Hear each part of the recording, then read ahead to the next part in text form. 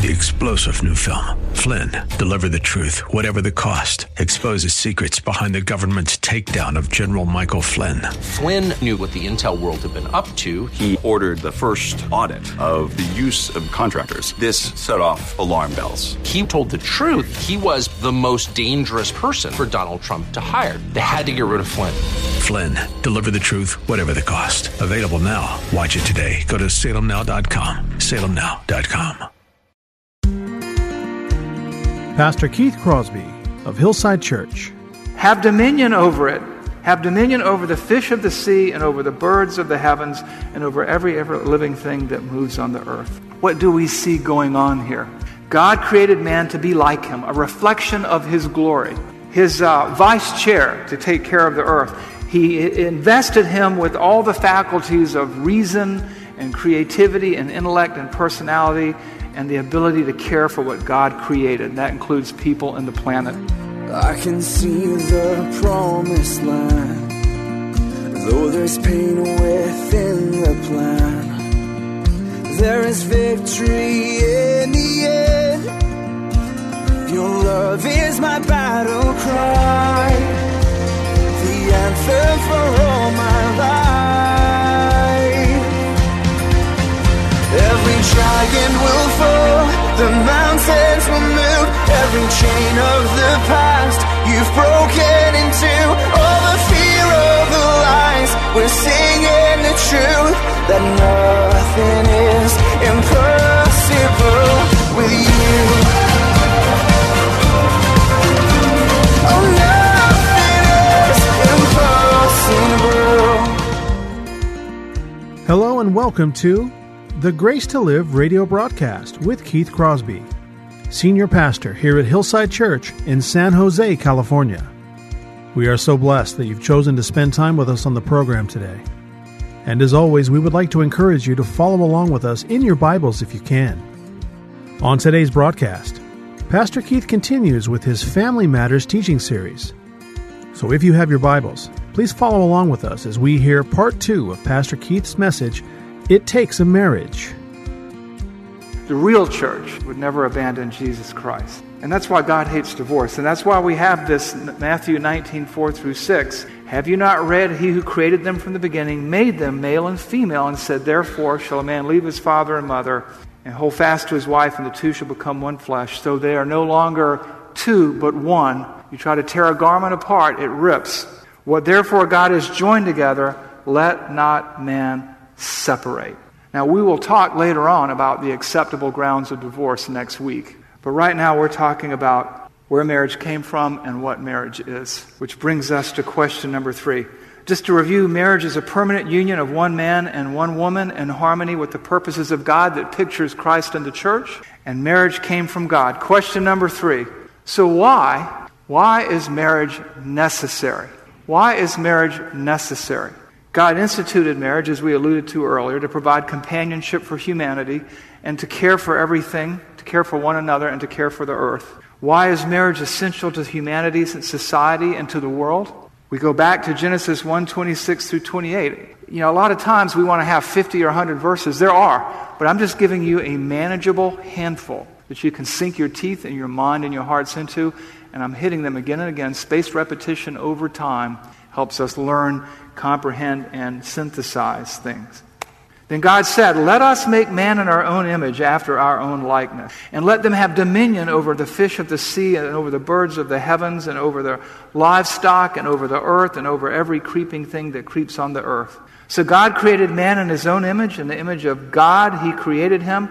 Male and female, he created them. And God blessed them. And God said to them, be fruitful and multiply and fill the earth and subdue it. Bring it under control. Have dominion over it. Have dominion over the fish of the sea and over the birds of the heavens and over every living thing that moves on the earth. What do we see going on here? God created man to be like him, a reflection of his glory. His vice chair to take care of the earth. He invested him with all the faculties of reason and creativity and intellect and personality and the ability to care for what God created. That includes people and the planet. Now, I know that there's a whole cultural hysteria over the idea of what the Bible says about dominion and subdue. And people try to use it as a means to, but the reality is those words have to do with care and stewardship. Even today, some of you, I'm not because I live in a townhouse now in a condominium, some of you are trying to subdue your lawns, right? Okay? You cut your grass. You're not out there stomping on it and yelling at it. That's not what's going on here. Dominion means a responsible stewardship or government. And that responsibility requires authority. And it's not dominance, it's not dominating. It's humanity caring for what God gave humanity to care for. And something else here too. A lot of times people in our culture and society, he keeps talking about man. The Bible demeans women. We'll get into that later sometime. I think most of us understand the Bible and are intelligent enough to know that's not the case. But I want to call your attention just for fun to Genesis 1:27. So God created man in his own image. In the image of God, he created him. Male and female, he created them. The Bible teaches that men and women are equally created in the image and likeness of God. They are equally precious for God in salvation. Galatians 3:28, which is often misapplied to other things. But what Galatians 3:28 says is that in Christ, in this world, in this fallen world, men and women are equally precious. There's no longer male or female, free or slave, Jew or Gentile, but they're all one in Christ Jesus. So let's put aside that red herring about the Old Testament now and just stay with me here. The bottom line is this. Without governance, duly designed governance, without the duly designed, divinely designed institution of marriage, the world would move into chaos, disorder, and not out of chaos. The world would deteriorate. Kind of like the second law of thermodynamics, things going from order to chaos. People were created to care for each other and tend the earth, and marriage is fundamental to all of this. And if you're not sure about that, even though the text is clear, just look around you. I just came back from a vacation in Europe. Declining birth rates, not enough people to work to care for each other, government taking over the role of family. Look at our country, same thing. You know what? There are not enough people to support the system as it exists because marriage is in decline, because family is in decline, and we're not making enough people be fruitful and multiply and fill the earth. I know we talk about overpopulation, but I'm reminded that China has the same landmass as the United States. We have 360 million. They have 1.2 billion. The bottom line is there are not enough people to care for the older people and for the younger people. There are not enough people to care for the environment, and society is unraveling. Birth rates are in decline, provision is in decline, social systems and infrastructure are collapsing. I want you to understand that God created marriage for the orderly birth of children.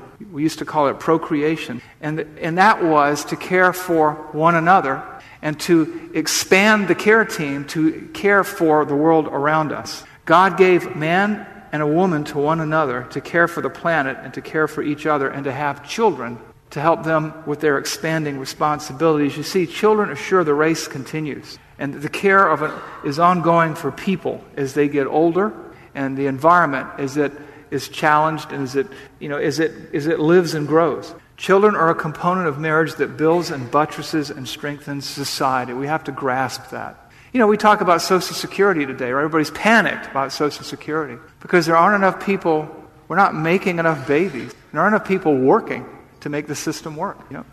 It's just, even if you reject the Bible, and I hope you don't, just look at the world around you. God blessed them, and God said to them, be fruitful and multiply, and fill the earth, and subdue it, and have dominion. Let me break this down. Fill, populate the earth. Dominion means get it under control and govern it. And it's a blessed responsibility that depends on marriage. And this so-called creation mandate, they call it, in Genesis 1:28, this mandate is repeated over and over and over again throughout the Bible. Even after the flood, even with Abraham, he's told the same thing. Jacob, they're told the same thing. Marriage is essential to the survival of our society. And marriage, as part of that, is essential to the training and preparation of children to assume their place in the world, to fulfill the responsibilities that God has ordained for them. And that's another reason everything is really in decline, because parents less and less are doing that. Parents are to parent, not subcontract the job. Society depends on good parenting. And parental training is assumed in the Bible. When you read through the Bible, you constantly are reminded again and again of the role of a parent in training their own children. I'll just give you a quick survey and sample. Proverbs 1:8. Proverbs 1:8. Hear, my son, your father's instruction, and forsake not your mother's teaching. Two-parent household. Proverbs 6:20-23, and we'll just look at 6:20 here. My son, keep your father's commandment, and forsake not your mother's teaching. Do you remember that video? One-parent households, crime, imprisonment, poverty. Proverbs 23:22-26. We'll look at verse 22. Listen to your father who gave you life, and despise not your mother when she is old.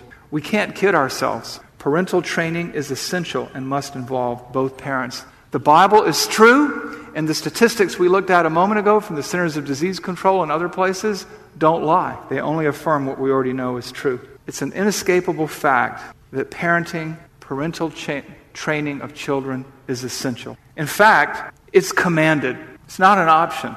Deuteronomy 6, one of these great passages in the Old Testament. Deuteronomy 6, chapter 4, verse 4-21. I'm just going to excerpt it for you. This is called the Great Shema. Hear, O Israel, the Lord our God, the Lord is one. You shall love the Lord your God with all your heart and with all your soul and with all your might. And these words that I command you today shall be on your heart. You shall teach them diligently to your children, and you shall talk of them when you sit in your house, and when you walk by the way, and when you lie down, and when you rise. Parenting involves teachable moments at breakfast, lunch, and dinner, at play, at work. When your son asks you in the time to come, what is the meaning of the testimonies and the statutes and the rules the Lord our God has commanded us, then you will say, we were Pharaoh's slaves in Egypt, and the Lord brought us out by a mighty hand. Children do not understand their heritage in the Lord or in life without parental training. Parental training is commanded. Our children, your children, grow up quickly.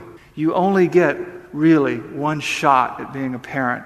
The character is set by the age of 5. You miss that window, and playing catch-up ball is difficult but not impossible. And I'm reminded that even in the Bible, we have the testimony of people who failed to parent, right? Book of Judges, what does it say? And there came a generation that did not know the Lord.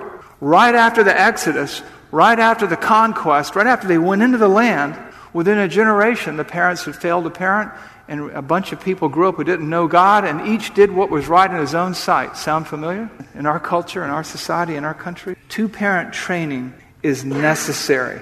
It is necessary. And it's commanded. Deuteronomy 6, he's saying, listen, Israel, the Lord your God is one God, and you shall teach your children the commandments. I grieve for parents who fail to do that. You know, a lot of times, parents subcontract the spiritual training of their children to the church. And that's a huge mistake. Why is that?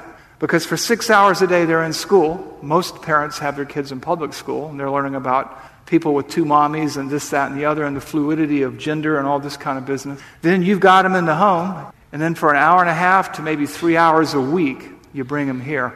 All we are is the cherry on top of the sundae. We're not even the meal. We don't have access to your kids. You do.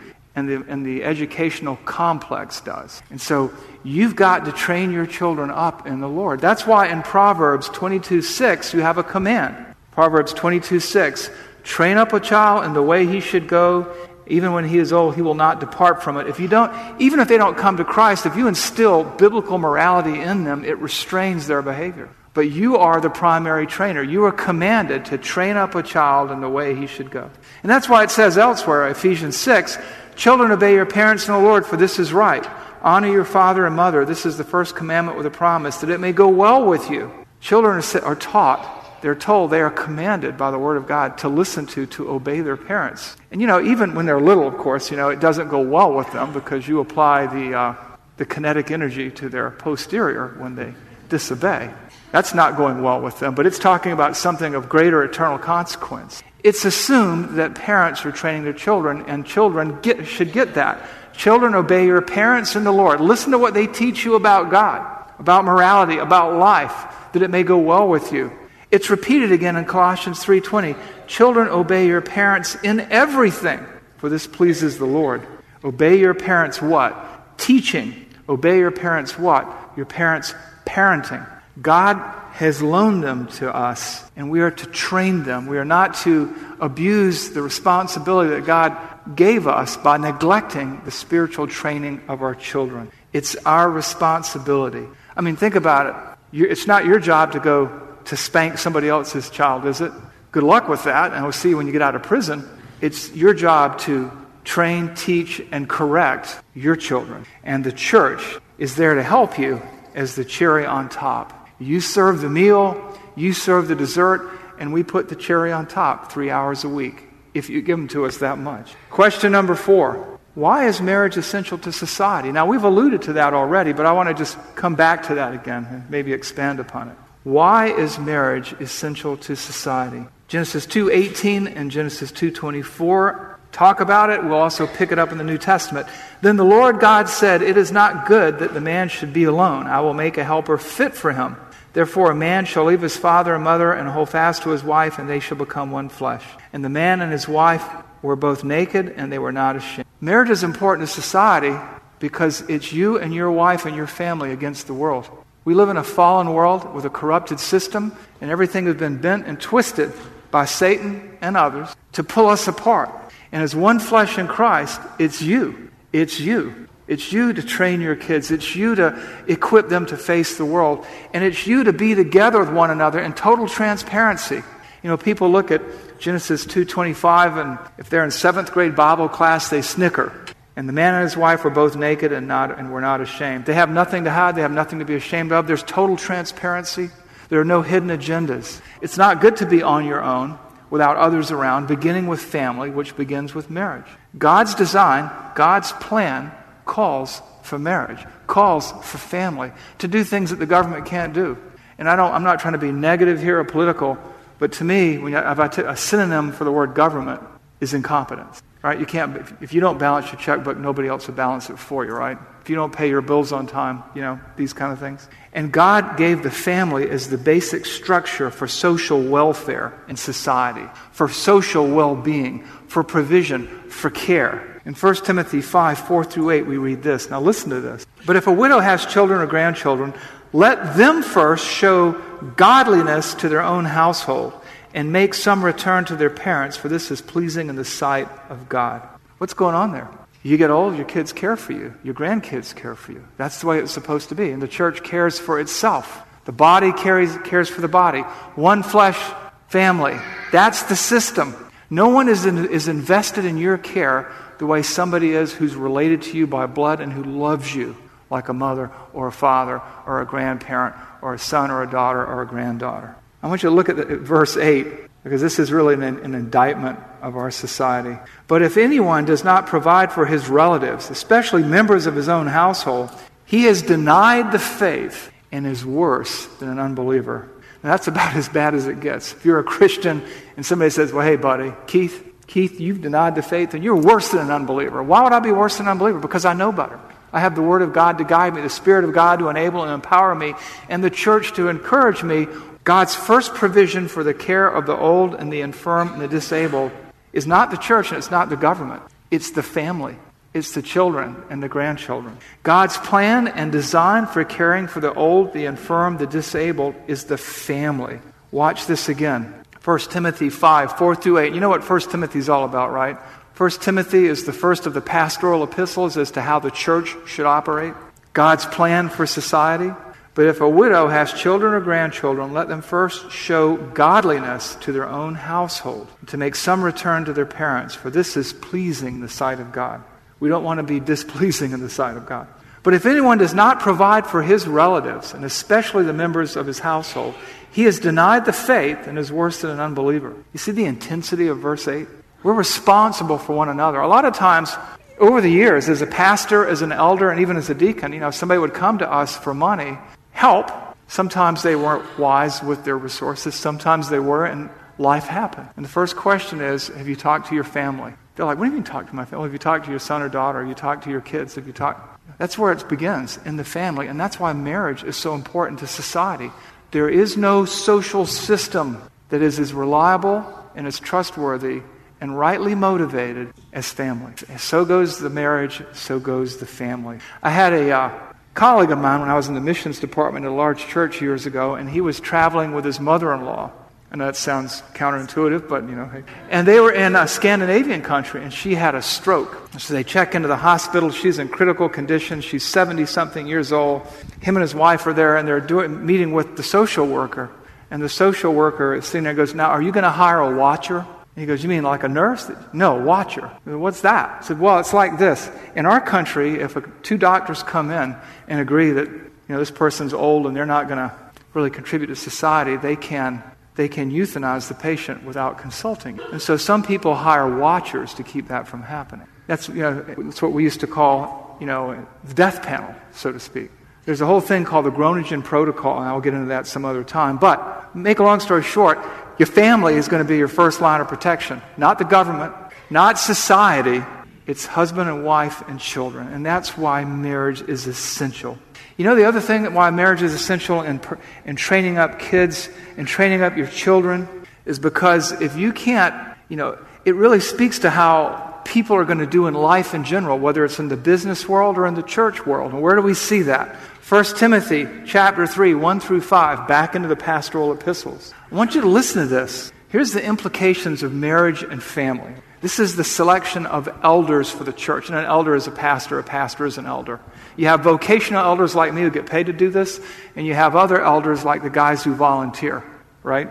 This saying is trustworthy. If anyone aspires to the office of overseer, elder, he desires a noble task. Therefore, an overseer must be above reproach, the husband of one wife, intact marriage, sober-minded, self-controlled, respectable, hospitable, able to teach, not a drunkard, not violent, but gentle, not quarrelsome, not a lover of money. Look at verse 4. He must manage his own household well, with all dignity, keeping his children submissive, keeping his children under control. For if someone does not know how to manage his own household, how will he care for God's church or anything else for that matter? If you can't manage your own family, how are you going to manage your employees? You see how essential marriage and family are? So goes the marriage, so goes the family, so goes society. Marriage is essential to society. The hand that rocks the cradle rocks the world. Marriage is essential to the fabric of civilization. It is essential to the stability of a society. And if you don't think so, just study history. Every society where marriage has come apart and the family has disintegrated collapses. Greece, Rome, just go back. Ours, Western civilization. I want you to understand the importance of marriage. I want you to understand why marriage is so essential to society, because it is the building stone, it is the cornerstone of civilization. So what do you do with all this? Because we've gotten through 4 questions and we're not going to make it to the other 3 until next week. What do you do with all this? Here's some application for you. Number 1, see to your family's health by investing in your marriage. Take deliberate steps to make your marriage better. We'll get into that in a moment more. Prayerfully take an inventory of your marriage and your ideas about marriage. Sit down with your spouse. Make sure you're playing from the same playbook.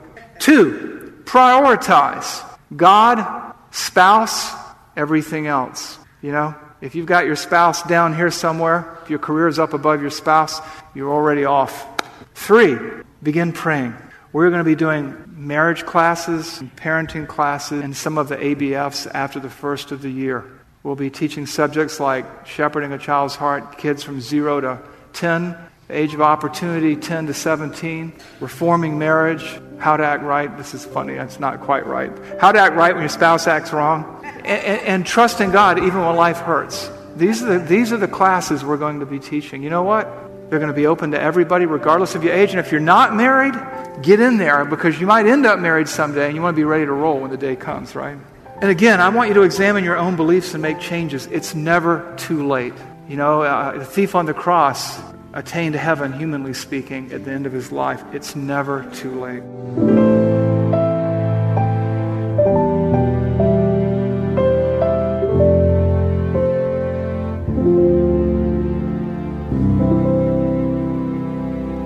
Pastor Keith Crosby on today's edition of Grace to Live. We are so blessed that you've chosen to spend time with us today studying God's Word. And if you'd like more information on Pastor Keith or Hillside Church, here's how you can connect with us.